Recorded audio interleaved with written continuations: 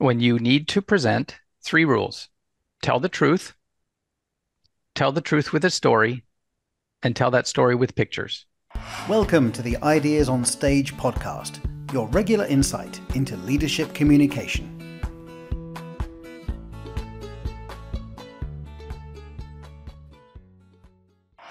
Hi, Dan. Welcome to the show.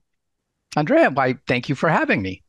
Thank you. As I said before getting started with the recording, thank you so much, Dan, for your time. I really appreciate it. Over the years, I've been following your work.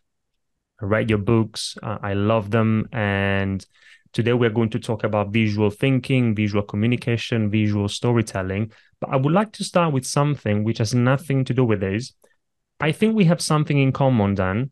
I may be wrong, or maybe not. I think, so for sure, I like it, but I think you also like Allbirds, the shoes. Is that correct?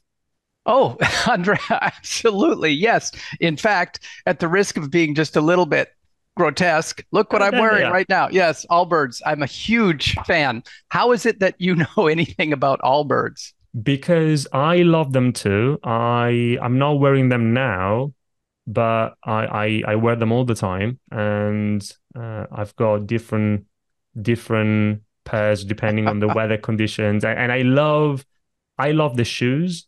I love what the company stands for in terms of sustainability, transparency.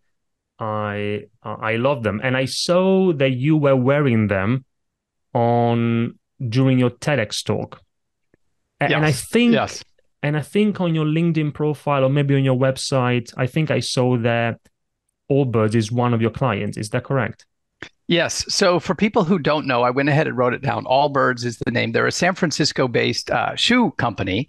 And Andrea, you're right. They have been a client of mine for probably the last 4 years.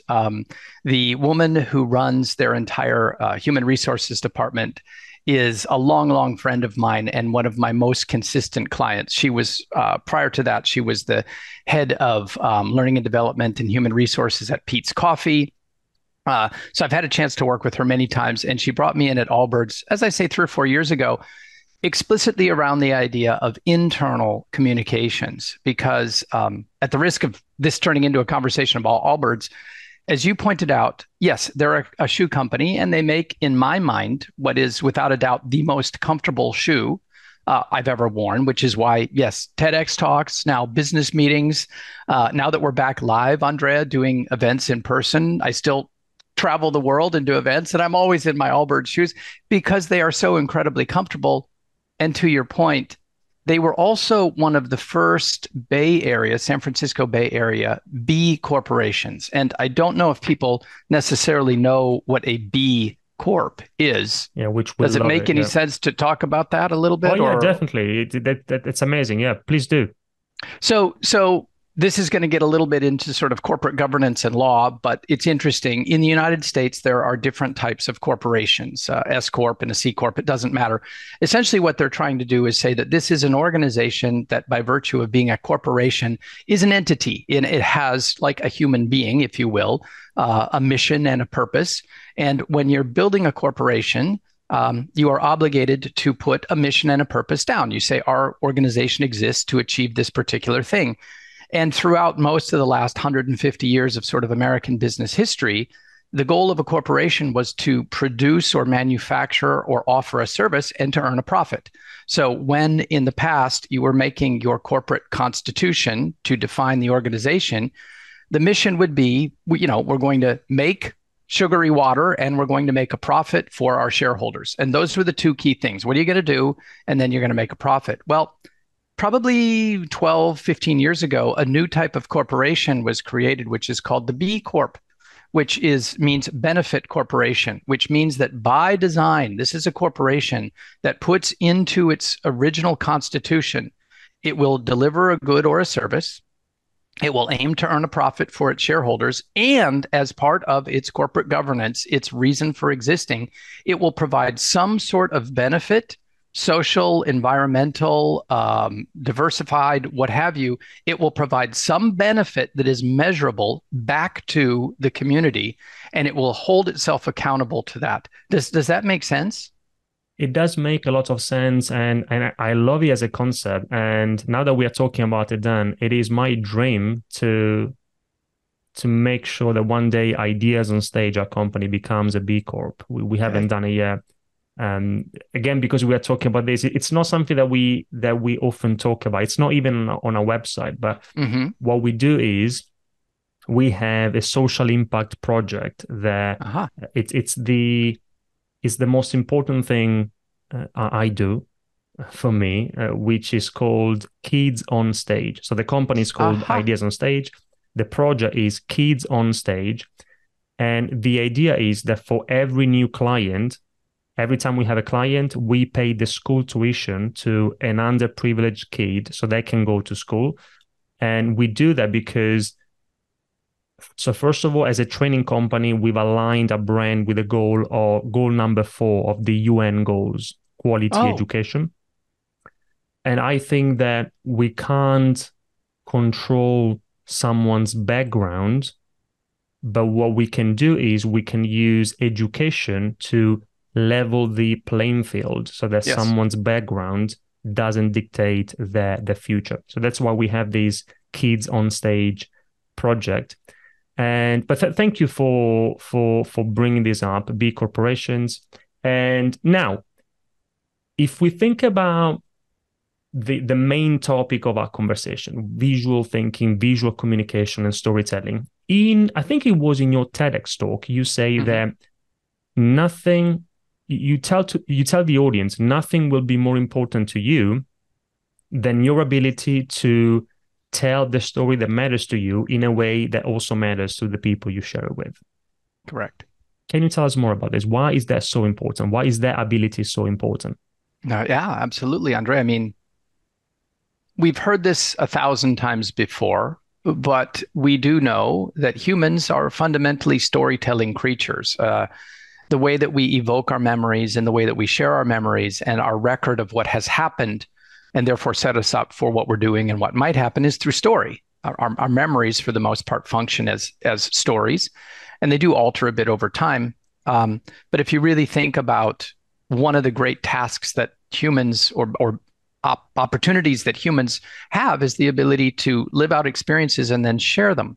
And if you think about pretty much the entire nonfiction book industry since it existed for the last 5,000 years, if you think back to the Egyptians and writing stories on the walls of tombs, or if you think about the movie industry, or if you think about the game industry, all of which I've had some opportunity to work in, whether it's books, movies, and games. And now on an interesting side note, over the last few years, the game industry in terms of sheer revenue has outpaced both the movie and music and writing industry enormously. So the next way that we are telling stories or living out stories is through the games that we play. But to answer your original question, you have a story, Andre. I don't know yours. You and I've been talking for a few moments, and I'm getting some pieces of it. But the most valuable gift any of us have to share with someone else is our story. And what did we learn and what did we experience and how might someone else benefit from that? And that is true for us as people, but I am also, as are you, a business person. And in the world of business, being able to tell your story, whether it's to sell something or to get a job or to convince the board to make a change, to become a B Corp, or to find a new investor, or to find a new partner, the thing they care about, any one of those audiences or constituents that you're working with, the number one thing they care about more than anything else is your story. You may have a good product, that's awesome, but we love the story of the person who made it or the story of the product. And this is all a long-winded way of saying that your story is probably the greatest gift you have to share with the world. Your ability to tell it well is one of the greatest gifts that you can give to yourself. And I think that not only do we love to hear someone's story, to listen to it, but I think when we tell a story, our story is also the most unique thing we can talk about, because somebody may be able to do what you do in a very similar way, your product, your service, but nobody can copy your your story. And this is an insight that for our listeners, I've gained by reading Glow in the Dark by Mark Leroust, which I've also interviewed for this podcast. And Dan, where does that come from? From a scientific perspective, if there are any scientific elements here, again, if we think about the power of visual storytelling, visual thinking, and communication, I think if you think about what we do, Dan, we are a public speaking, presentation skills, training and coaching company. And I believe that a presentation, for example, and we'll get to that as well, because in one of your latest books, or maybe the latest one, the pop-up pitch, so you talk about pitching, presenting. A presentation for me is a mix of art and science. So it's not just science, but there is a scientific element. And for me, what that means is that it's important to understand what science tells us about what works and what doesn't work when we communicate an idea. Yeah. So what does science tell us about the importance of visual storytelling? It tells us a lot of fantastic things. And Andrea, thank you for that brilliant question. I'm going to draw something right off the bat. I'm just going to draw, for those of you who are only listening, you'll just have to imagine this. I'm drawing a circle about the size of, I don't know, a pancake, a circle the size of a small plate. I'm just drawing it on my whiteboard.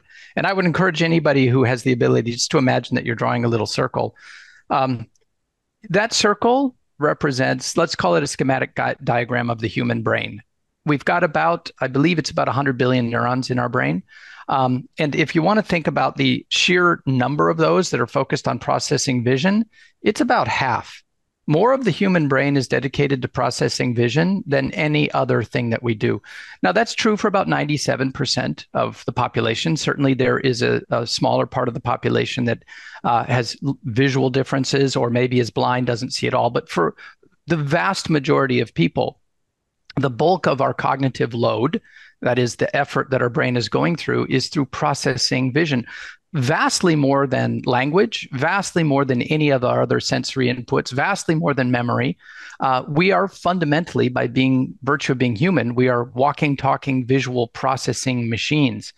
And that's one piece. That's kind of on the vision piece. The other piece of science is about this act of telling a story. And we're going to weave the two together here in a moment. But just think, we are fundamentally visual creatures. That is true for, again, almost all of us. And then let's talk about the story part. So there's a lot of interesting research that has emerged over the last 15 to 20 years. John Medina, who you've interviewed, is one of the people who's exposed a lot of this. It's become very clear, this notion of brain chemistry. We hear all the time in the business world where our brain is wired to do this, therefore we should make businesses that do that. Most of what becomes kind of pop science is not exactly accurate, but it's directionally interesting that yes, our brain biochemically and neurochemically does work in very specific ways. And increasingly through our understanding of science and functional MRIs, the ability to measure brain activity while someone is doing something, it is possible for the scientists to begin to come up with pretty clear pathways on monitoring brain activity during storytelling. And a couple of things are visible when storytelling is going on.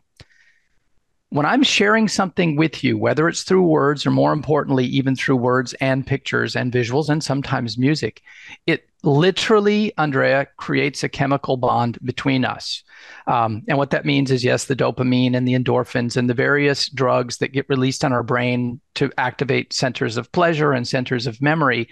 When the story is one that we can follow, our brain's chemistry is provably in alignment with that of the storyteller, and it creates a chemical bond kind of across time and across space, across the centuries in many cases, where we are now chemically in linkage with the storyteller. And that bond breaks the moment the story stops. And that's measurable. And so the science is kind of incontrovertible. If you want to create a bond with someone and maintain that bond, tell them a story and then listen to their story. That back and forth of storytelling creates that kind of connection that just isn't done in any other way. And so scientifically, that's part of the reason we love to tell the stories. There's another piece which is also provable and why I love going back to the visuals. There was another recent study that I can send you the reference to it. It was referenced in Time magazine just a couple of years ago, where a series of universities were working with people trying to understand verbal memory. How is it that someone learns a new concept or a new set of words? Like if it's time to memorize a poem or learn a word for a new object. And multiple different test scenarios were played out where a person was asked to learn a new word and try to memorize it, or try to write it down, or try to visualize it, or try to draw a picture of it. And what they found without exception is the number one way to remember something is to draw a picture of it. It's far more effective than trying to memorize it in words. It's even more effective often than trying to act it out. If you want to remember a concept or a word or even a simple phrase, if you draw a picture of it, it encodes it in a way into that vast amount of our visual mind that none of the other activities will do. I hope I'm making the case well, Andre. I could go on, but how does that land with you so far? You are, and it is fascinating. So thank you very much for touching different angles. So a couple of follow-up either questions or thoughts here. So one is, you said, well, first of all, you also mentioned John Medina. He says, you're right, that vision trumps all other senses. Sight is the most dominant sense that we have as humans.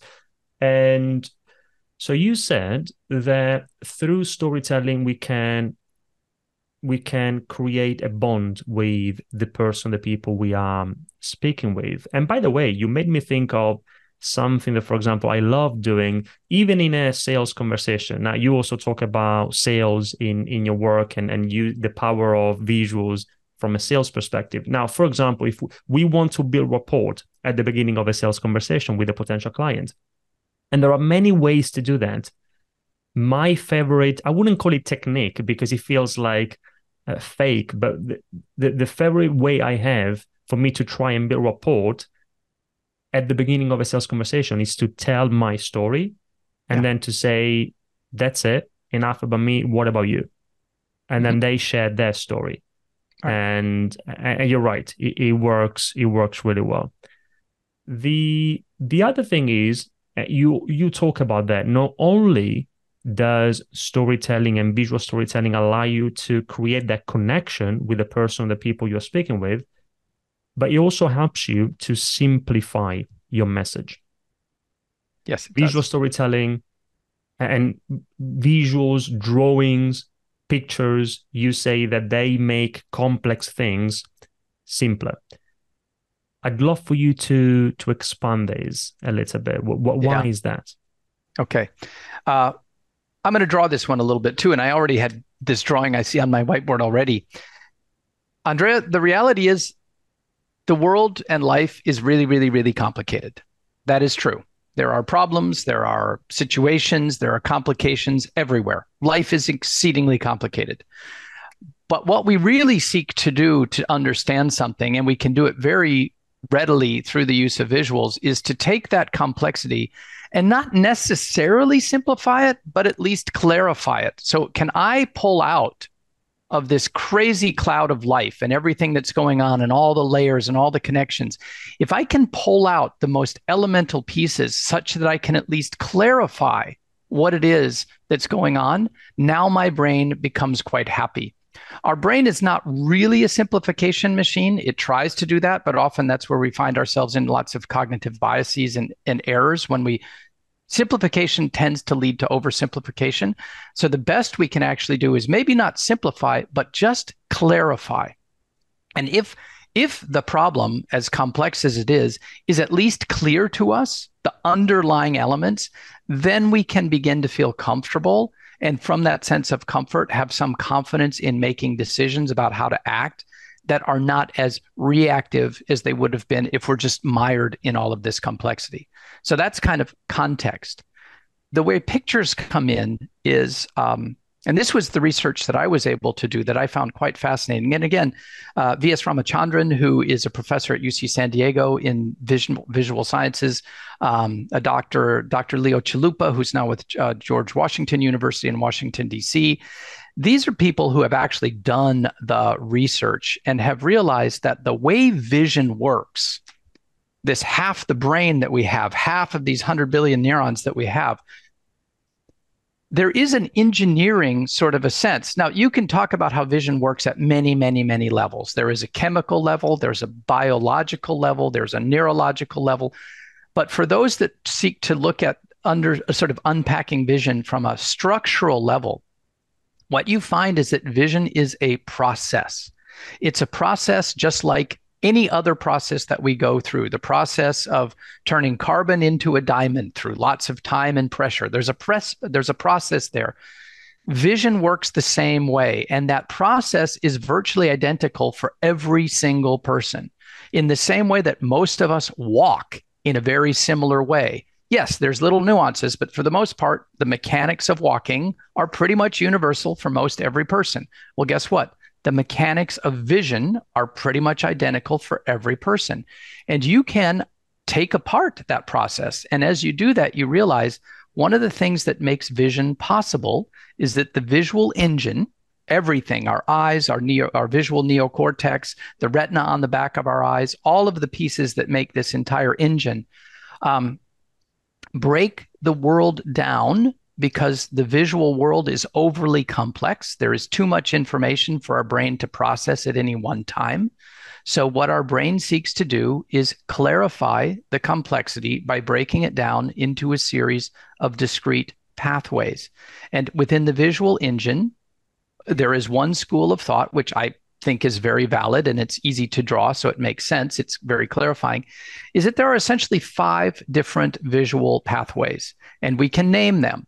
One of them is called the what pathway, which says that when we open our eyes, we look out at the world in front of us and we see objects. I may see a person, or I may see a box, or I may see a tree, or I may see a cat. That's the job of the what pathway, is to look out at the world, notice that there's an object, recognize it, say, I've seen that object before, go back into the visual memory banks and say, oh, in English, that thing is called a cat. Now, here's the interesting thing. Andrea, based on our earlier conversation, I understand that you're originally from Italy. Is that correct? Yeah. So what was the very first language that you learned to speak? Italian. Italian. So I would say cat, and you would say? Gatto. Gatto. But here's the thing. If you and I were talking about exactly the same object, and if I were to draw one very badly, I would say, something like this. I would say that's a cat. That is our what pathway at work. It doesn't require verbal language to understand it. We all look at that and know more or less what it is. Then later on, we assign the verbal value to it. But our visual engine doesn't need the word. It knows the thing, it recognizes it, and it's very fast. It's estimated that our recognition of the object is about 60,000 times faster than our trying to recall what the name of the object was. And by the way, one of the reasons that I love this visual storytelling is, like you, I get to travel a fair amount and I get to meet people often whose first language is not mine. Sometimes I meet people with whom I have no common spoken language. But guess what? If I draw this, we can have a great conversation. Everybody knows what that thing is. So that is just one of the pathways, the what pathway. It identifies the objects. And Andre, I won't go on to all of them, but I will illustrate maybe 2 or 3 more just because I find it quite fascinating from the science perspective. We open our eyes. One of the first things our visual engine does is it recognizes the object in front of us. Okay. Another thing that it does is it recognizes how far is that object away from me. That is a completely different process. That's called the where pathway, operating in a completely different part of the visual mind. No association with the what pathway at initial level. The where pathway is the oldest part of our visual engine, and it's there simply to detect, are things near me or are they far away? Because evolutionarily, it was important for us, in order to survive, to identify the things that are close to me are probably more worthy of my attention immediately than the things that are further away. And that evolved over time so that now we have a very sophisticated ability to scan the horizon and say, those trees are very close to me. Those mountains are very far away. That car seems to be coming close to me. And by the way, it's coming faster and faster and faster. I better move. So we have our where pathway. Another one, believe it or not, is we have something called the when pathway. Here's why. At time A, I open up my eyes and I see a cat. At time B, if the cat is closer to me, my where pathway says, oops, it's much closer than it was before. I now am literally, by watching things move in front of me, I am literally watching the passage of time. The when pathway is our eye's ability to take little snapshots and say, at this moment, here's the position of all the whats and the wheres. At this time, at this moment, they're in a different position. At this moment, they're in a different position. And just like an animated film, my mind stitches those together in order to deduce what is the next action I need to take. Is that thing moving towards me or moving away? So I just share this with you. If you think about the 5 pathways, the reason that this is important to a visual storyteller or to any of us is it tells me that the human brain is already predisposed to process the visual world in a very specific way. If I want to tell a visual story, I can be very successful if I just tell my story in exactly the same way that the human mind wants to read it. And that sounds very abstract, but it becomes very simple. If I'm going to tell you a visual story, the first thing I do is I say, I'm going to tell you a story about a cat. And the cat started out 5 miles away. And then the cat came closer and it came closer and it came closer until finally the cat was sitting right here. And I gave it a cookie. It didn't eat me and I didn't eat it. It ate the cookie. There's a beautiful story told exactly in the way that my visual mind wants to see the world. Does that make any sense? Yes. And I think it's very much connected to either something else or maybe the same thing. You'll tell us. Because I see there in your whiteboard, clarify. So you said it's not just about simplifying things, it's about making sure that your message is clear for the audience to follow, understand, and remember. And this makes me think of your book, The Pop-Up Pitch, where you share a sort of 10-step storyline that does that. In my mind, their storyline makes it easier for the audience to follow you and remember and understand what you're talking about. So at a very high level, Dan, without getting into the detail of each step, but would it be possible for you to give us an overview of those 10 steps of a storyline that we can follow for us to be able to create a persuasive pitch or presentation? Yeah. And I appreciate you, Andrea, asking me to keep it simple. I try to keep it simple and clear, and I get very fascinated by the nature of the story. I'm going to answer this question by telling you a bit of a story. So many people know this already. The story I'm going to share has become very common knowledge over the last 10 years or so, to the point where it's almost become absurd. But there was this fellow named Joseph Campbell. Joseph Campbell, he was an American. He lived almost the entire 20th century. He did pass away 25 some years ago. And Joseph Campbell was an interesting guy. He wrote textbooks on anthropology. He loved studying humans, and what he loved more than anything else was studying people's stories. So he spent the entire 20th century traveling around the world. There was a time that he entered an ashram in India, studied the Upanishads and some of the ancient Indian texts.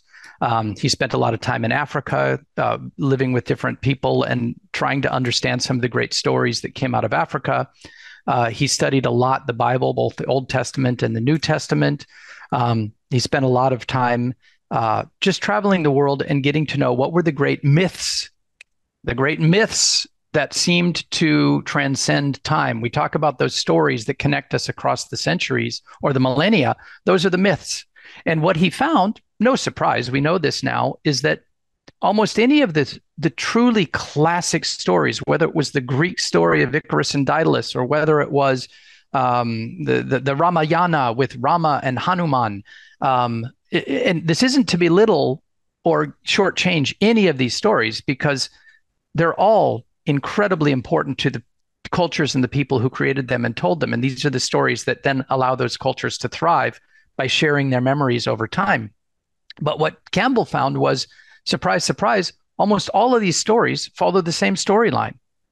And so what he was able to reveal, and he became a big fan of Carl Jung and sort of Jungian psychoanalysis and the understanding of common symbols. And at the risk of getting all esoteric, this stuff really matters. And suddenly you find out over time that what connects humans, as much as any of our base needs about Maslow's hierarchy of needing food and shelter, you don't have to go very high up Maslow's hierarchy to find that we need to be in contact with each other. And we do that through these stories. And what Campbell was able to reveal was that these stories seem to share a common line. We know that in our popular world, the most revealing movie that ever came out that illuminated the so-called hero's journey, or the monomyth, as Joseph Campbell ended up calling this core myth, was Star Wars. George Lucas, who wrote the original Star Wars, which now is called A New Hope, just using word for word the hero's journey, step for step, in the way that Joseph Campbell had illuminated in his book. And the book is called The Hero with a Thousand Faces, and it's a great book to read. It's also very difficult to read. Joseph Campbell, for as beautiful as his ideas were, was not a simple thinker, nor was he actually a particularly clear thinker. There are certain exceptions there. He synthesized a tremendous amount of information, and the fact that he was able to convert it into this one hero's journey is his greatest clarifying gift for the rest of us.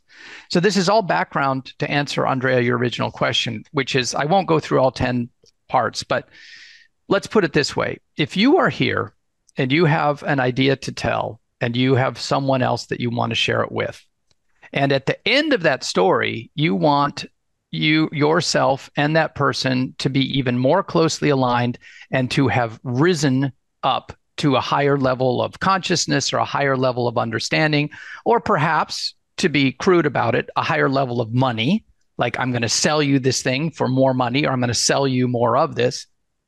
The way that I get you from here to here is not a straight line. Now, this doesn't have to be a buyer and a seller, or a business person and a partner. This could be you and I. This could be the head of the tribe trying to talk to the children of the tribe. It doesn't matter, as long as there's a party who's sharing a story. And what we find is the best way to tell the story is to establish trust and say, here's where we are now, and things are pretty good.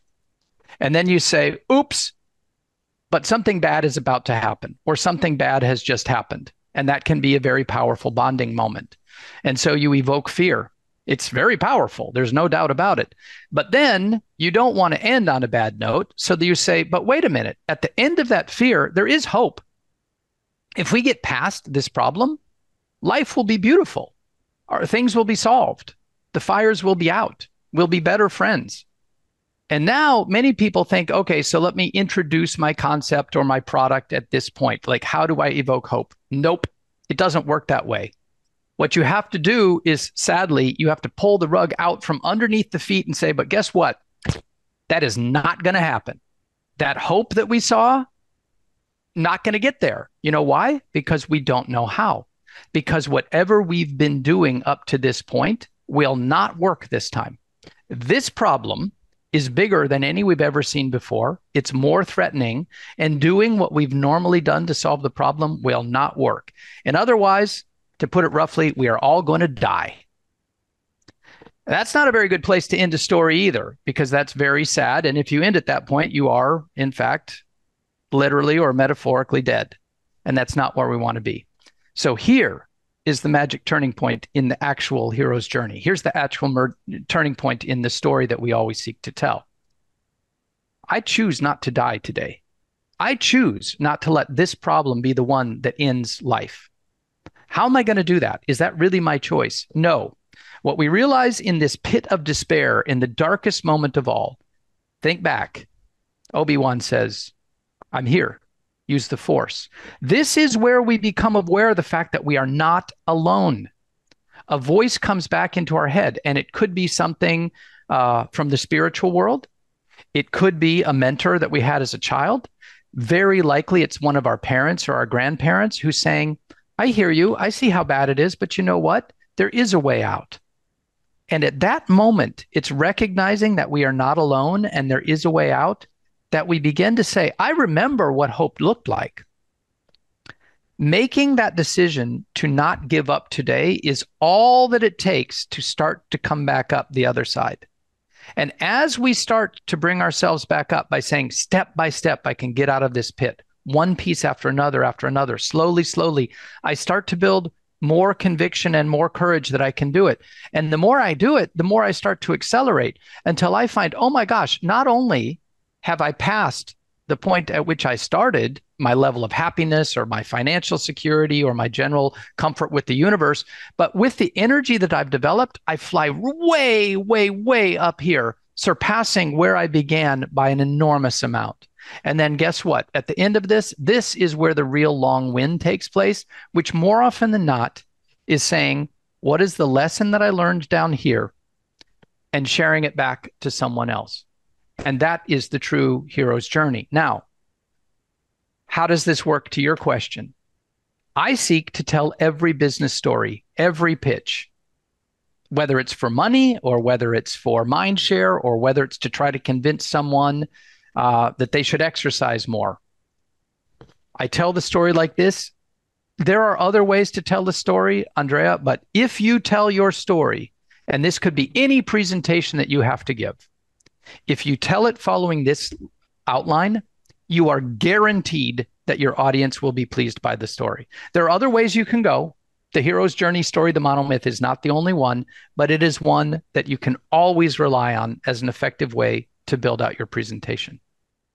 Does that make sense? Yes. And one of the best things you've done in the pop-up pitch in your book is that you took Joseph Campbell's hero's journey, which you're right.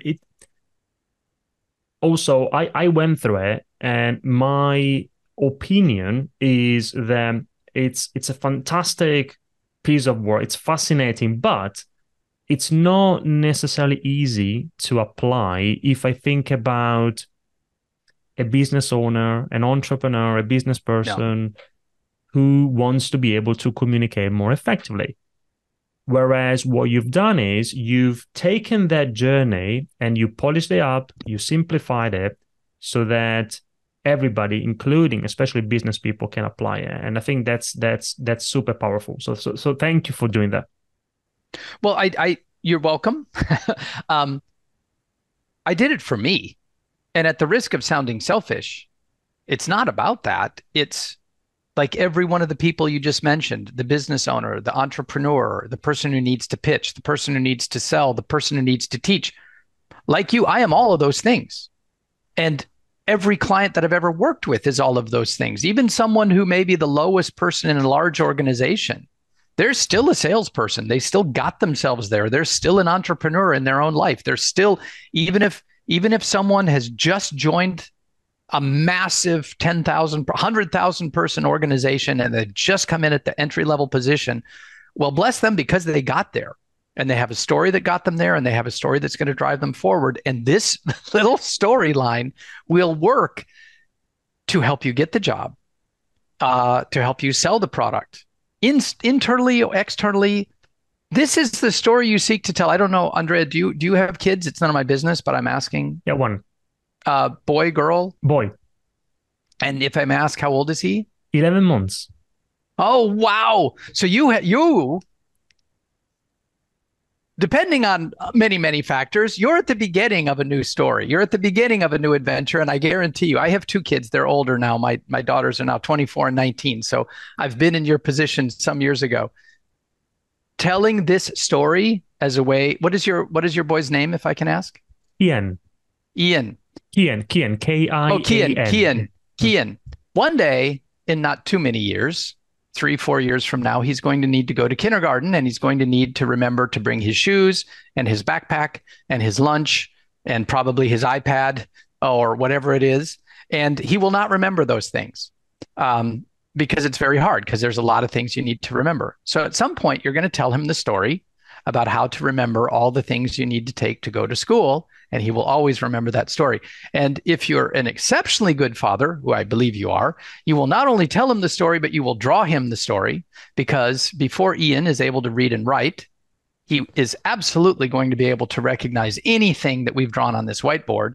And if you tell him, so here's what I need you to do. I need you to get your shoes and your backpack and things, or else you're going to show up at class and you won't have your shoes, or you won't have your iPad, and you're going to feel foolish because everybody's going to have their iPad and you will not. So let's make sure. And then, by the way, at the end of the day, you're going to come home having learned so much and being so happy. I know I push it, but yeah. Imagine my poor kids went through visual storytelling and visual checklists from the time they were tiny. And that is, I guarantee it, Andrea, how my daughters, both of them, remembered in the morning to get everything they needed for school is they literally had a little visual checklist. Of all they so needed. you just said you will not only tell him a story, you will draw a story. And so let's talk about that in the context of sales, because you say that drawings and pictures are a great way to sell. And I would love, Dan, if you could unpack this insight that I've learned from you. You say that when you lead with the eye, the mind will follow. Yeah. Tell us more. Well, Andrea, as we've been talking and I've been drawing on this whiteboard, have you been able to follow what I'm saying? Definitely. And let me ask you this. We've been talking now for almost an hour, which is crazy to me. Has it been boring? No. Very Have engaging. do you feel like not that you've learned something, but do you feel like you're generally engaged in the conversation? 100%. So this is all it is if I say, I need you to look at this point because this is the beginning of the story, or I want us to jump over to this, whatever it is, the end of the story. This is where we are. Or if this was the process and we went around this circle, the idea is, if I captivate that half of your brain that is always looking for something to look at, if I just feed it drawings or sketches all the time, I always have your attention. The number one way to make sure that you capture someone's mind is to capture their eyes and just keep it going, which is why I have done this through practice. Thousands and thousands of hours of drawing on whiteboards, live, etc. So I'm really good at it. And I don't mean that in any grandiose way. Just I know what I'm doing. But I also know if I have this amount of time with an audience, roughly, if I mark things up at this kind of a cadence, if I refresh what's on the picture every 2 to 3 minutes, attention will never vary. And this is so important for us now, especially that we're in an increasingly remote presentation setting where, let's face it, the last 4 years, we used to joke about death by PowerPoint. Now it's real. I'm sitting here all day long watching one PowerPoint or Google Slides presentation after another, and I'm losing my mind. The one antidote you have, Mr. or Ms. Presenter, is during your presentation, draw or mark up what you're working on. It is the one way remotely that we can simulate an emotional connection, aside from storytelling, in real time with our audience. Does that make any sense? And also, on top of that, there's one tip, a practical tip or insight that I've learned from you in your work, in your writing, is the idea of sharing your pen.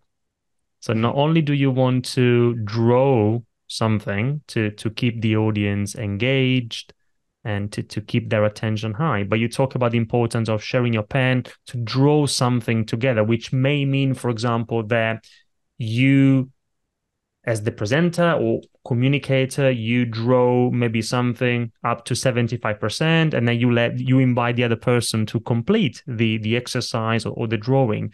Again, can you tell us more about these and why it matters? Yeah. It goes back, Andrea, what great questions. I think in essence, what you're asking goes back to this idea of the power of telling and sharing a story. And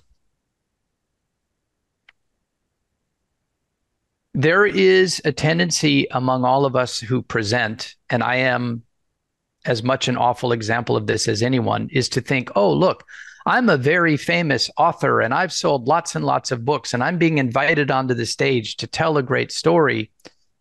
The reality is my story is really not very consequential in truth to someone else because we've all got our own story going. So if we kind of weave together things we've talked about, one of the greatest gifts you have to share with someone else is your story, and it is unique. And it probably follows some sort of path that is shared among us. As you're telling your story, everybody in their own mind is playing out their own, looking for a way into yours. Does it align with mine? Do I agree? Does that make sense? Does your story help matter to my situation? We, as a storyteller, as a presenter, have to keep open to the fact that we've only got a little bit of the story to tell. The rest is there in the audience. And it's difficult to do in a remote session like this. But in a small group session, one of the greatest things is to start it and then hand this over and say, what do you think the connection is? And now what was my story begins to shift towards yours. And the best thing we can have is maybe it becomes our story. And now we actually have that truly human connection that is what we're seeking. Any tool that you can bring that says, I'm done. I've shared with you what I want. What do you think? Tell me yours. Any tool we can bring to bear will be valuable to make that connection. I love that. I love that, Dan. And that's, I've learned over the years, I've learned so many things from you, from your books. And that thing is just a very specific thing, but I found it fascinating and I love it. Well, one thing, if I might, Andrea, just to simulate when we are working in a remote environment and we don't actually have the ability to hand the pen back and forth, two insights come to mind, and these are very practical. For, I am a business person who's trying to share information online, just like everybody who's listening to this. And a couple of practical pieces of advice, maybe three of them.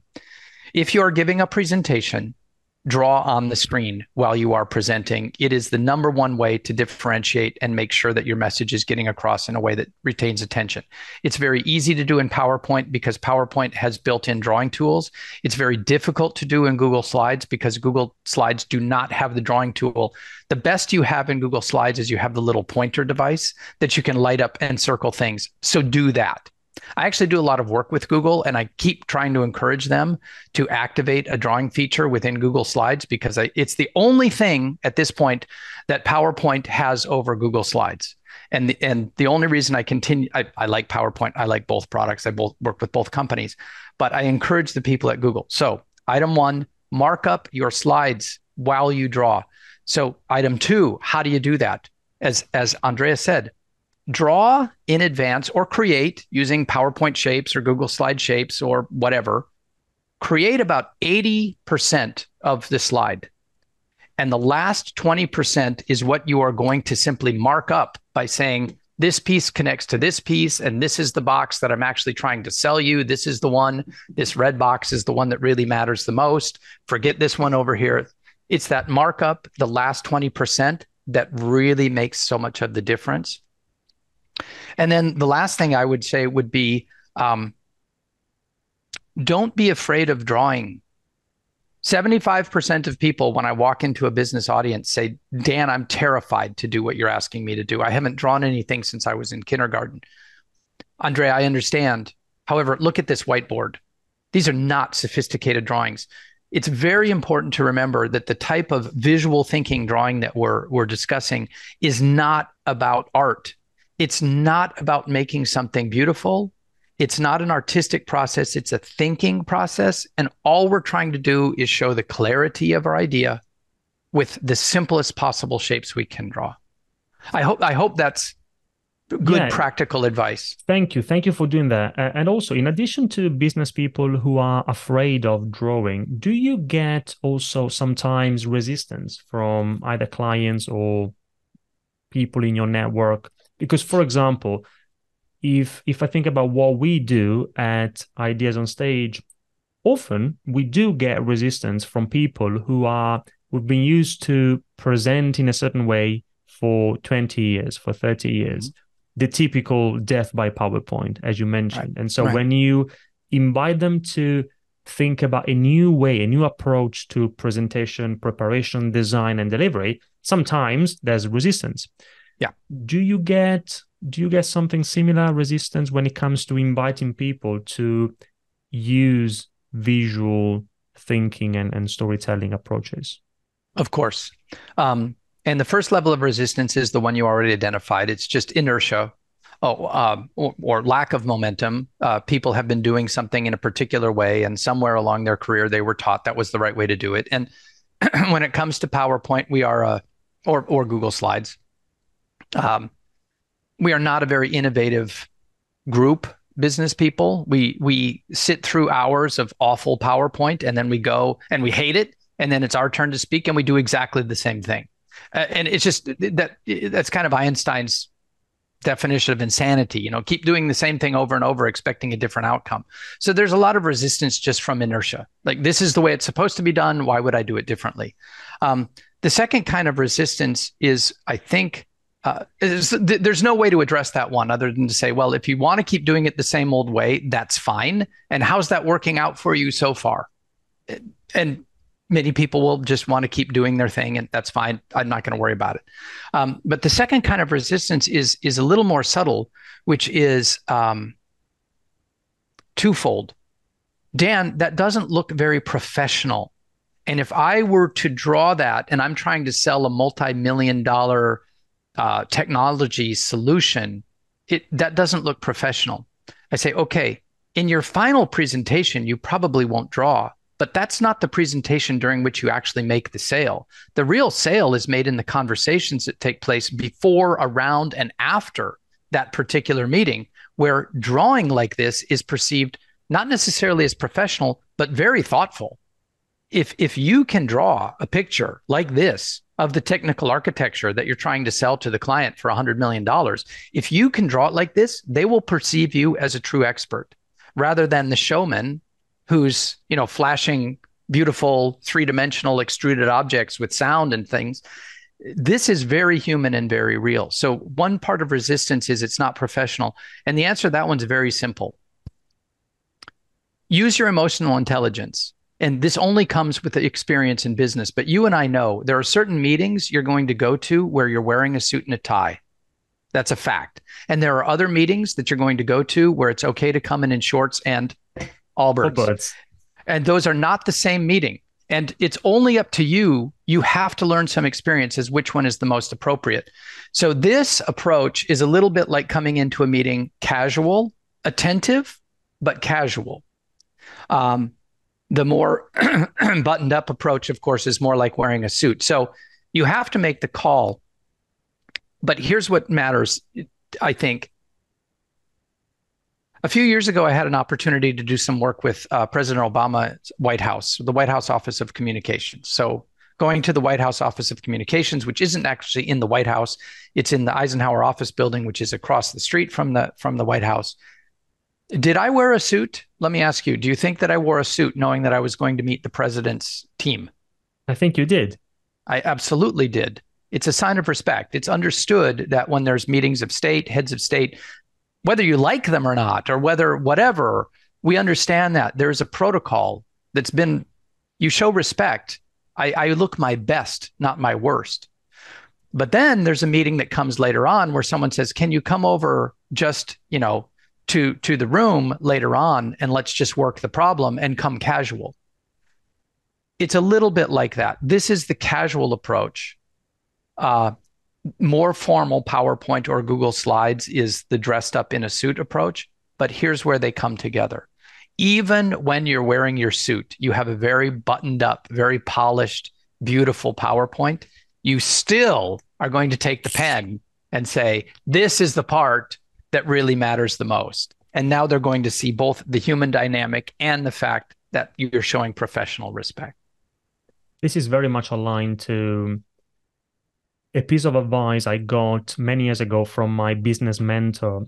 His name is Daniel Priestley. He's the founder of Dent Global. And many of the things I know about business, I know them thanks to Daniel and his company. And one specific thing he told me is that, especially in a sales conversation, one of the most powerful things you can do is to draw.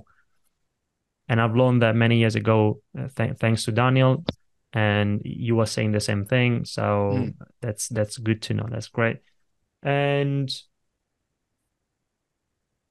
recently, I saw a post that you published on LinkedIn. I think you did it maybe many months ago. I don't remember now, but I saw you recently where you share. I loved it. You shared the first ever sketch of Mickey Mouse. Yeah. And you use it as an example of to demonstrate the power of a very simple sketch on a piece of paper. For those who know, well, many people know the story of Mickey Mouse and everything. And actually, recently, I watched a great documentary. I think it was called Walt Before Mickey, which is the story of Walt Disney before Mickey Mouse. And have you, but just so I know, have you seen the documentary?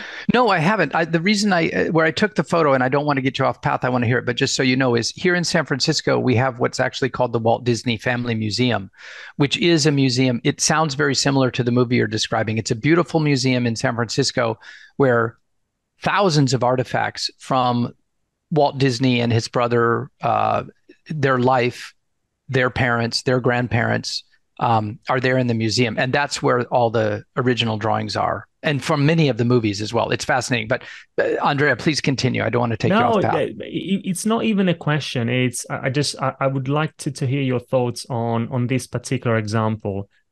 Because that documentary is it simply takes you through Walt Disney's story and what he had to do, what he wanted to do before he became famous, which was many, many years. And everything started, now what we know today, everything started with that very simple sketch. But I would stop here. Do you have any other thoughts here to share when it comes to Mickey Mouse, that particular sketch, and the power of it? Yeah, I haven't thought about this when it was several months ago. I went to the museum, Andrea, and here it was a transcendent moment for me. Look, whether you love Disney or not, I happen to love Disney. I think, yeah. You know, today we're really beating up anything in our culture that whatever. But for me, growing up and throughout my life, Disney and all of its manifestations has been a positive memory and a positive light for me. For me too. Many people share that. And but the most important point is that Disney is also today, again, for good or bad, I believe, the most influential storytelling organization in the history of the planet. More than any church, more than any religion. I mean, the religion of Disney is one of values that are very clear, and we all subscribe to it, whether you go to Disneyland Tokyo or Disneyland Shanghai or Disneyland Paris or Disneyland what have you. And obviously there's lots of cultural issues going on right now in Florida where Disney values are coming into conflict with Florida values, whatever that's about. But the point I want to make is that this organization is the most influential storytelling organization in the history of the planet. And its iteration in modern time began with a pencil sketch that Walt Disney drew on a train while he was going to a meeting. And he had always been thinking about characters that he would put into these stories that he sought to tell. And he happened to draw a little mouse, and it had two big round ears that were the same size as its head. And it became very, very easy to draw because you could draw the mouse just by going like this. And the first drawing, there it is. It's almost, forgive me, I'll probably offend many people, but being in the museum, it was almost like looking at a kind of a religious artifact. Like here is, on paper, you see the hand of the creator, in this case, Walt Disney, creating this mouse. and think about the catalytic moment that was, that character has come to symbolize so much of, here we are, early 21st century, what we choose to believe about the power of people and story. It's extraordinary. Thank you for letting me share that. It was a beautiful moment. Thank you for sharing it, because I found it fascinating. And Andrea, I'm going to talk over you because I had an equally powerful moment 2 weeks ago. I was recently in Washington, D.C. at the Martin Luther King Museum in Washington, D.C. They have a tiny and beautiful exhibit of 14 of Leonardo da Vinci's original drawings. These drawings never travel outside of Italy, and they've never been put together before. But this exhibition is remarkable, and it's just one room, and the room is completely dark. But what they've done is the drawings are not big. Each one is about like the size of a letter size sheet of paper, like an A4, 8.5 by 11 size sheet of paper. And they're behind plates of glass, and they're lit. And you look at them, and the detail, it's exactly the same thing. Of all of the things that we know about Leonardo da Vinci, whether it's painting the world's most successful painting, the Mona Lisa, Gioconda. It's that guy did that, and he painted the Last Supper, and he invented the helicopter, and created guns and cannons and water systems and pumps and pulleys. And to see his drawing, just like Walt Disney's drawing of Mickey Mouse, here you see in Leonardo da Vinci's own hand with a red crayon, like a red pencil, the drawing of the wing of the ornithopter, the human-powered bird. Like, there's the first drawing. It's an equally religious moment. It's so valuable. Like, these ideas come from people's mind, executed through drawing. Why wouldn't we all do that? I stand down. Thank you for letting me get emotional. And by the way, Leonardo da Vinci, what a genius. Mm-hmm. What a genius. Yeah. Yeah. Okay, so Dan, as we approach the end of our conversation, which has been fantastic, thank you very much. Beyond your own books, which I'm going to include all of them in the show notes, and I recommend all of them. I've read Blah Blah Blah, Draw to Win, The Pop-Up Page, and of course, back of the napkin. So I'm going to include all of them. But if you think about what we talked about today, visual communication, storytelling, visual thinking, do you have any other, could be one or it could be more than one, any other books or resources in general that you would recommend to our listeners? Oh, yeah, there are so many. And it's very hard just to think of a couple. But there is a book called The Storyteller's Journey. I believe the author's name is Christopher Vogler or Christopher Vogel. It's easy enough to check it out. It is Christopher Vogler. It's called the Storyteller's Journey. It is his very easy to read deconstruction of Joseph Campbell's work. And Christopher Vogler is a Hollywood-based screenwriter and has coached many, many people on creating screenplays that have done very, very well. And if you really want to get a sense of how to tell a beautiful story using variations of the hero's journey, it's not really about that. It's more just what is the important part of each moment in this. It's a magnificent book. So I would strongly recommend that one. And in terms of visual thinking, there's a very old book, but I remember it back from when I was in high school, Drawing on the Right Side of the Brain, which was written, her name slips my mind right now, Drawing on the Right Side of the Brain. It's an old book. I'll find it. Yeah, but as a classic. And then I'll include it in the show notes for everybody. Please do. And I'm so sorry I can't recall her name right now because she's a real hero of mine too. But those two books, they're not like in the modern press. They're not, hey, bleeding edge right now. There's so much there, but those are two classics that are really, really worth looking into. Which is even better, I guess. So if a book, they've stood the test of time. Yeah, exactly. Great, perfect. Thank you. And Dan, if anybody wants to connect with you or find you, where do they find you? Where should they go? Oh, I'm so easy to find. I am simply danrome.com.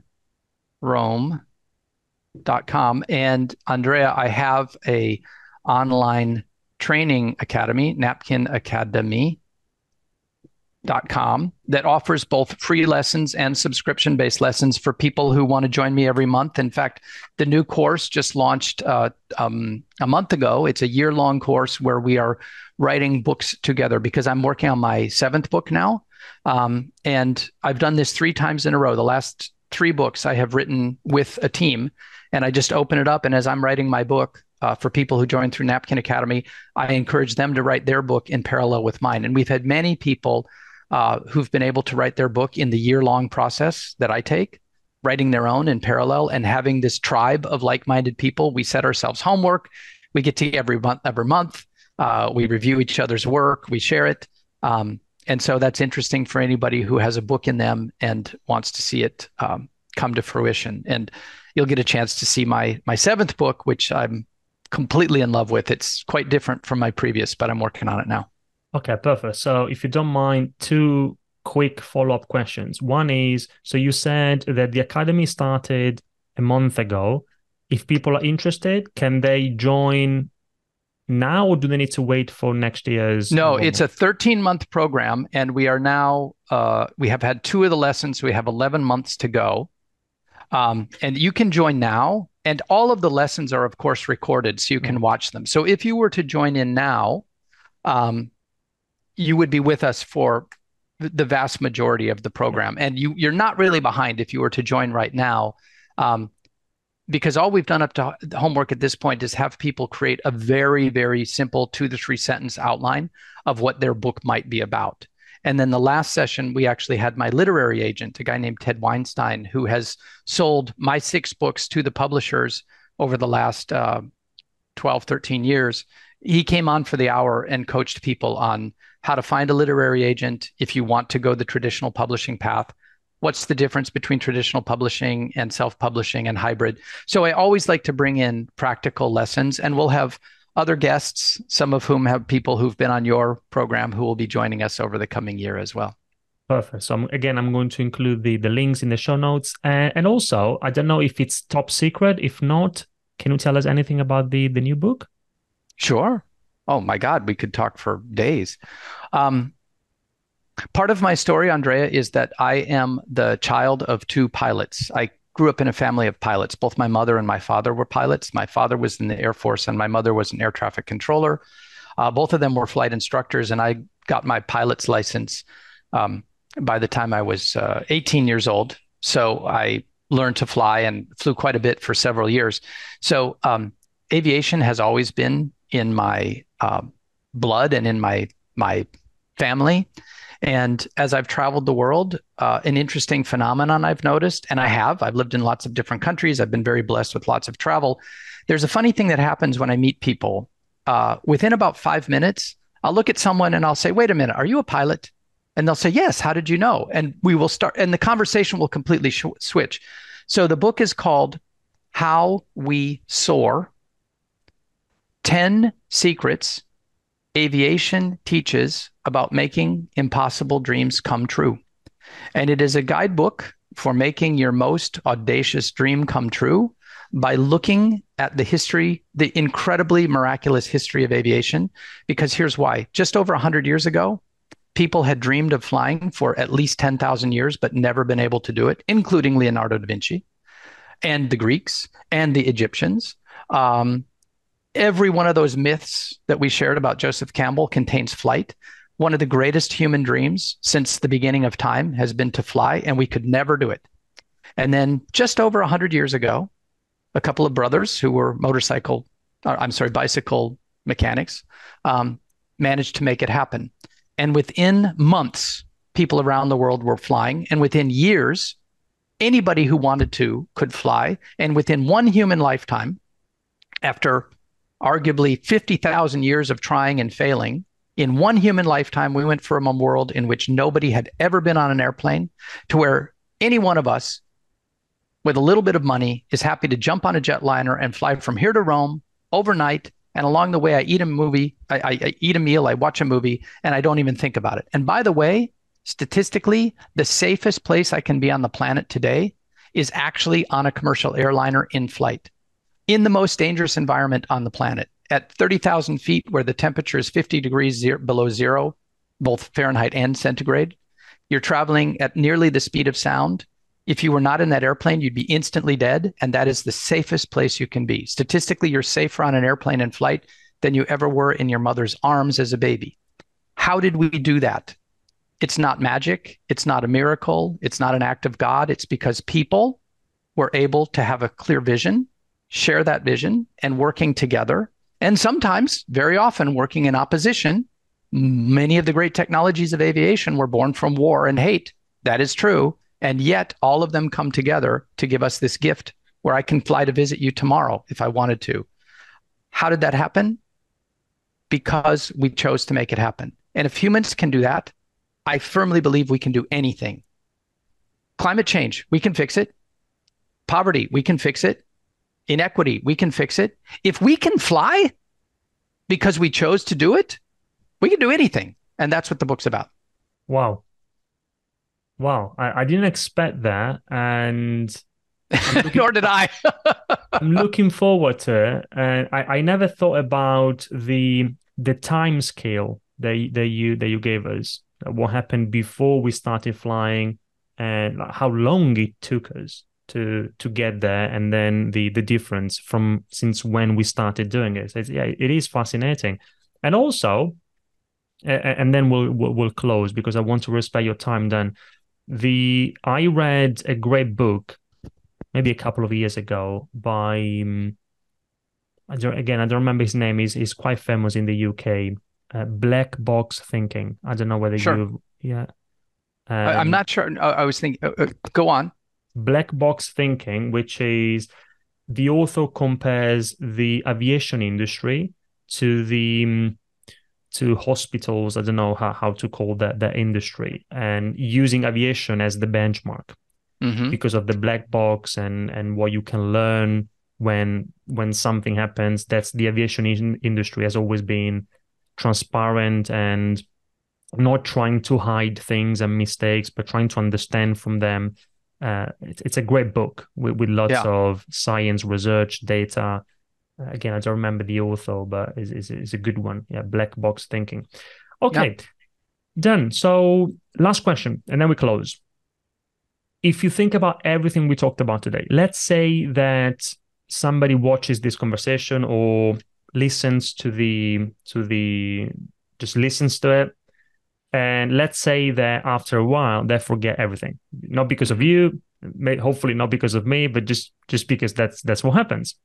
But let's say that they remember one thing, and if they remember that thing, you will be happy. What's that thing? What's the most important thing people need to remember from this conversation?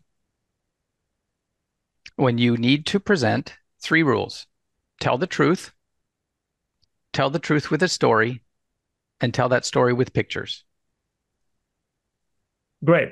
So that's very relevant to our audience. Yes, you do. One of the things you say is that if you want to give a great presentation, don't think about presenting. You say just tell a story and tell the story with pictures.